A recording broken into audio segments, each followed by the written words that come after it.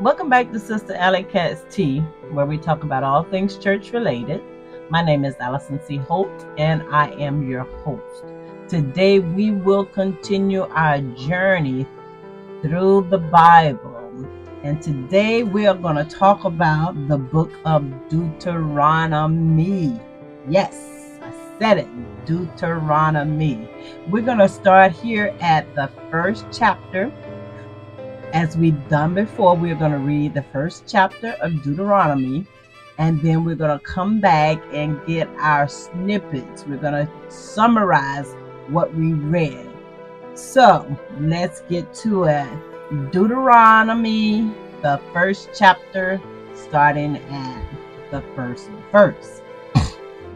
These are the words Moses spoke to all Israel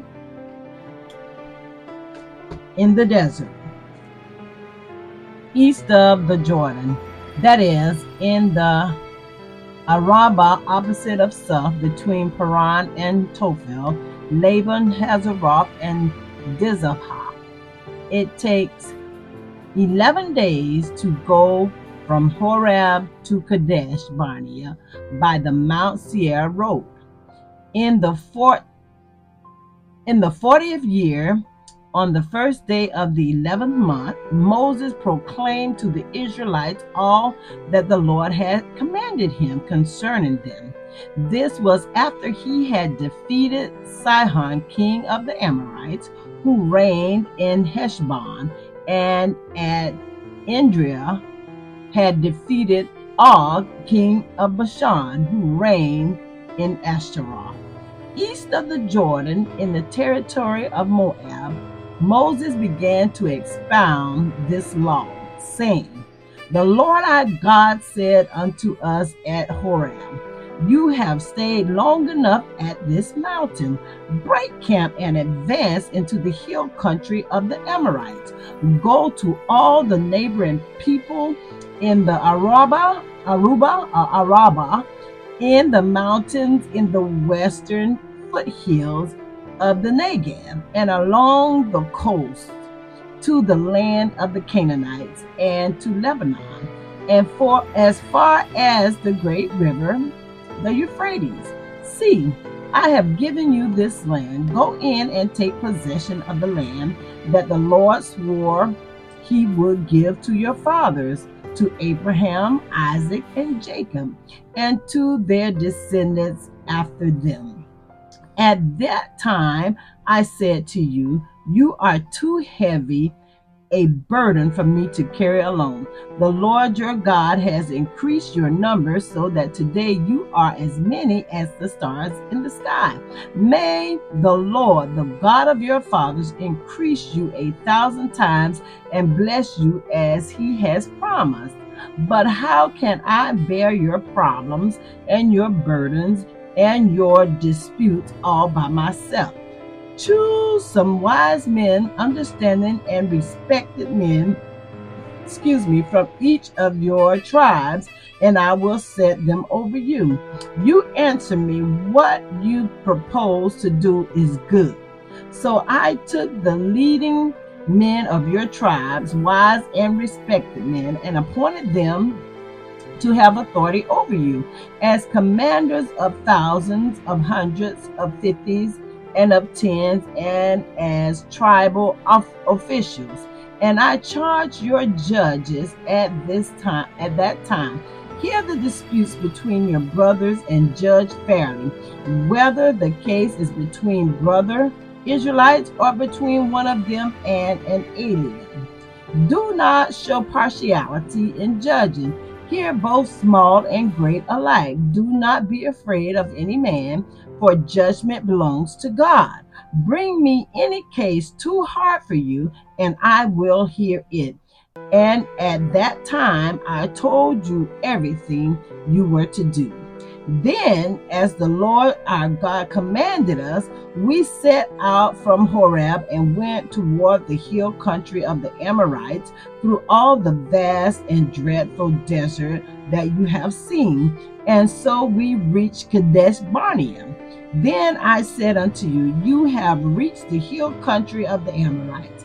which the Lord our God is giving us. See, the Lord your God has given you the land. Go up and take possession of it, as the Lord, the God of your fathers, told you. But do not be afraid. Do not be discouraged. Then all of you came to me and said, let us send men ahead to spy the land for us and bring back a report about the route we are to take and the towns that we will come to. The idea seemed good to me, so I selected 12 of you, one man from each tribe. They left and went up into the hill country and came to the valley of Eshcol and explored it, taking with them some of the fruit of the land. They brought it down to us and reported, this is a good land that the Lord our God is giving us. But you were unwilling to go up. You rebelled against the command of the Lord your God. You grumbled in your tents and said, the Lord hates us. So he brought us out of Egypt to deliver us into the hands of the Amorites to destroy us. Where can we go? Our brothers have made us lost heart. They say, the people are stronger and taller than we are. The cities are larger with walls up to the sky. We even saw the Anakites there. Then I said to you, do not be terrified. Do not be afraid of them. The Lord your God, who is going before you, will fight for you as he did for you in Egypt, before your very eyes and in the desert. There you saw how the Lord your God carried you as a father carries his son, as all the way you went until you reached this place. In spite of this, you did not trust the Lord your God, who went ahead of you on your journey, in fire by night and in cloud by day.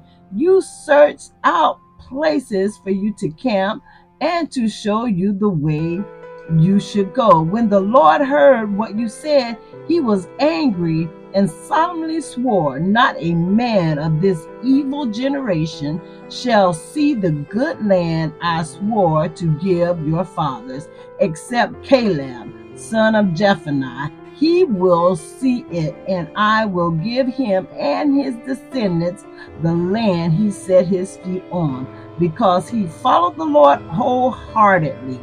Because of you, the Lord became angry with me also, and said, you shall not enter it either, but your assistant Joshua, son of Nun, will enter it. Encourage him, because he will lead Israel to inherit it. And the little ones that you said will be taken captive, your children who do not yet know good from bad, they will enter the land. I will give it to them, and they will take possession of it. But as for you, turn around and set out toward the desert alone, the route of the Red Sea. Then you replied, we have sinned against the Lord. Let's get my page turned here. You have sinned against the Lord. We will go up and fight, as the Lord our God commanded us. So every one of you put on your weapons, thinking it easy to go up into the hill country. But the Lord said to me, tell them, do not go up and fight, because I will not be with you. You will be defeated by your enemy. So I told you, but you would not listen. You rebelled against the Lord's command, and in your arrogance, you marched up into the hill country. The Amorites who lived in these hills came out against you. They chased you like a swarm of bees and beat you down from Seir all the way to Horeb. You came back and wept before the Lord. but he paid no attention to your weeping and turned a deaf ear to you. And so you stayed in Kadesh many days, all the time you spent there. My God, listen. Moses began to backtrack, and he began to remind the people of the journey that they had been through. So basically here Moses is just reminding them, like Deuteronomy 1 serves as an introductory chapter to the 5th book of the Torah and the Christian Old Testament. Deuteronomy, and it begins Moses' final speech to the Israelites before they entered the promised land. This chapter set the stage for a series of discourses delivered by Moses on the plains of Moab, recounting the journey and experiences of the Israelites since their exodus from Egypt, and reiterating the laws and commandments they are to follow in the land they are about to enter. Here's a breakdown of the key elements. So we're going to talk about the key elements of Deuteronomy chapter 1. Now, verses 1 through 5, the introduction setting.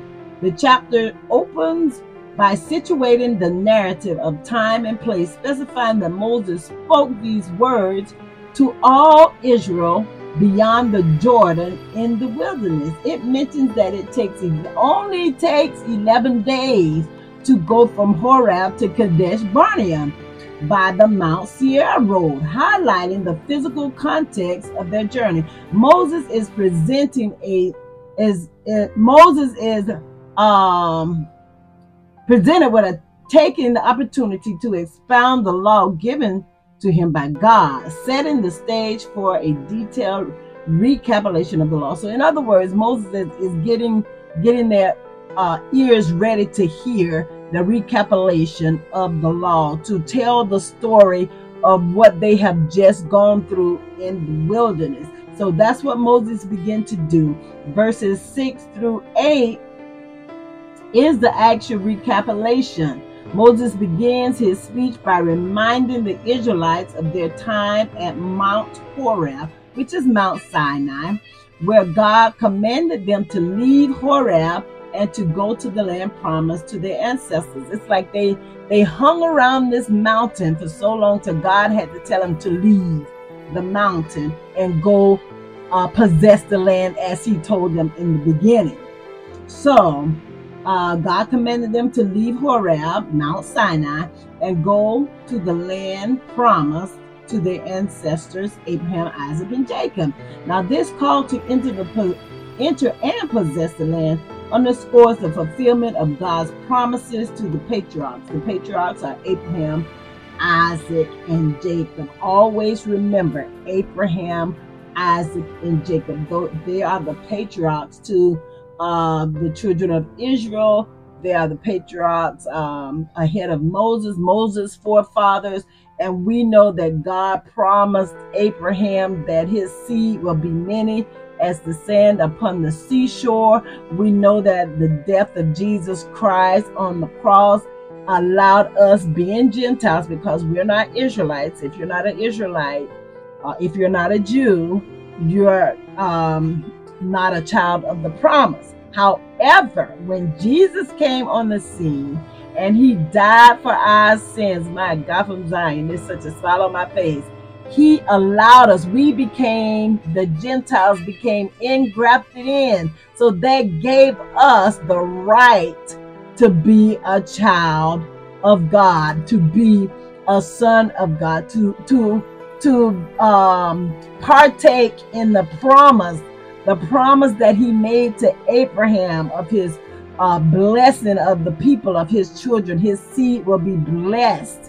And that the death of Jesus Christ on the cross allowed us to partake in that blessing as being Gentiles. In other words, not being a Jew, an Israelite. So, verses 9 through 18 here. Moses recounts how he appointed leaders and judges among the Israelites to help him bear the burden of leadership and to judge fairly among the people. This section emphasizes the importance of wise and just governance, instructing the judges to hear disputes impartially, regardless of the party's social status. Let me say that again. This section emphasizes the importance of wise and just governance. Instructing the judges, Moses had to instruct them that they need to hear the disputes with impartiality, regardless of the person's social status. So regardless of your social status, the judgment has to be just without impartiality. And that's how it should be today as well. Now, the spies and the people's rebellion, verses 19 through 46. The narrative moves to the episode of the spies sent to explore Canaan from Kadesh Barnea.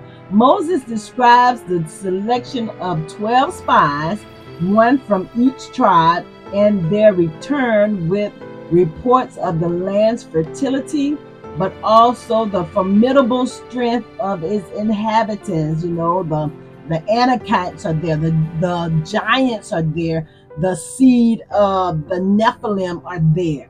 And the people's reaction to the report was fear and rebellion against God's command to enter the land is recounted. So they became afraid because of the report that the spies brought back. So basically, this is saying that we don't trust you, God, even though you brought us out of the land of Egypt and you brought us against the Amorites and the king of Og, or Og the king, and we won the battle. We still do not trust you. So Moses reminds them of God's anger at this lack of faith. Listen, God gets angry when we don't have faith in him. The Bible tells us in the book of Hebrews that it is impossible to please God if we don't have faith. If we do not have faith, it is impossible to please God. Think about that. Think about those words. And that's coming from the King James Version. If you do not have faith, it is impossible. What does impossible mean? Think about it. Look up impossible. If we don't have faith, it's impossible for us to please God. That's just like being a child that can never please its father or its mother. You can never please God if you don't have faith in him. And the scripture is telling us when Moses reminds them of God's anger. He was upset at their lack of faith, resulting in the decree that none of the adult generation that left Egypt, except for Caleb and Joshua, would see the promised land. Listen, when God gets angry, honey, he gets angry. So none of those adult generation that left out of Egypt, out of millions of people, none of them would enter into the promised land. Only their children and Caleb and Joshua. They were the only two that came back with a good report. All the other spies had bad reports. But Caleb and Joshua, they came back. Surely we can take the land. Surely we can, because we got God on our side. And so God was angry with the people. And he made a decree that none of the adults will go into the promised land. They will all die in the wilderness. And that they did do.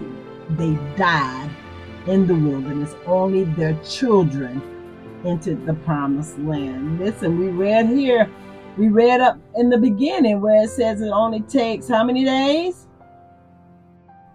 Let's go back to that. Let's see if I can find it right off the bat. It only takes so many days, 11 days. It takes 11 days to go from Horeb to Kadesh Barnea. Only 11 days. My goodness, my goodness. Now, this section serves as a reminder of the consequences of disobedience and lack of faith. Now, the conclusion to this chapter, chapter 1, the chapter concludes with the Israelites' attempted invasion of the land despite God commanding them not to. So after God got angry and told them what he had to say about the situation, then they decide that they're going to repent and they're going to go up to possess the land like God told them in the beginning. But God was still upset with them. He was still angry with them. And he told them, do not go, because I am not going to go with you. That's just like a parent tells a child, do not go over to that individual's house because I am not going with you. I do not want you to go over there. And then the child goes anyway. And what happens? There's some kind of fight that breaks loose, or something happens at that house that your child should not have been there. So that is the exact same thing. God is saying, don't go over there. Don't go messing with that animal. Don't go messing with that wild animal. But you go anyway, and what happens? You get mauled by the wild animal. This is the same thing. God said, no, don't go, because I am not going with you. But they went anyway, and what happened? They got defeated because God was not with them. So they came back with the tail between their legs, if you will. They came back and they had to lick their swords, or they had to bandage their sores. I don't want to be too yeah. So they basically got whooped. They got a beat down. they came back beat up, in so many words. Now, God said, commanded them not to go, leading to their defeat by the Amorites. This is presented as a further example of the Israelites' failure to trust and obey God's commands, leading to adverse consequences. Listen, and chapter 1 serves multiple functions. It acts as a transition from the historical narrative found in Numbers. It reiterates the importance of obedience to God's laws. We learn in Numbers and Leviticus that we must be mindful, or we must always be mindful of the commandments of God. So it reiterates the importance of the obedience to God's law, and it sets the tone for the rest of this book, Deuteronomy, which will elaborate on the laws and the principles the Israelites are to follow in the land they are about to enter. It underscores the theme of leadership, covenant, faith, obedience, and the consequences of rebellion, which are central to Deuteronomy and the Torah as a whole. My God. Just chapter 1, and we get all of that.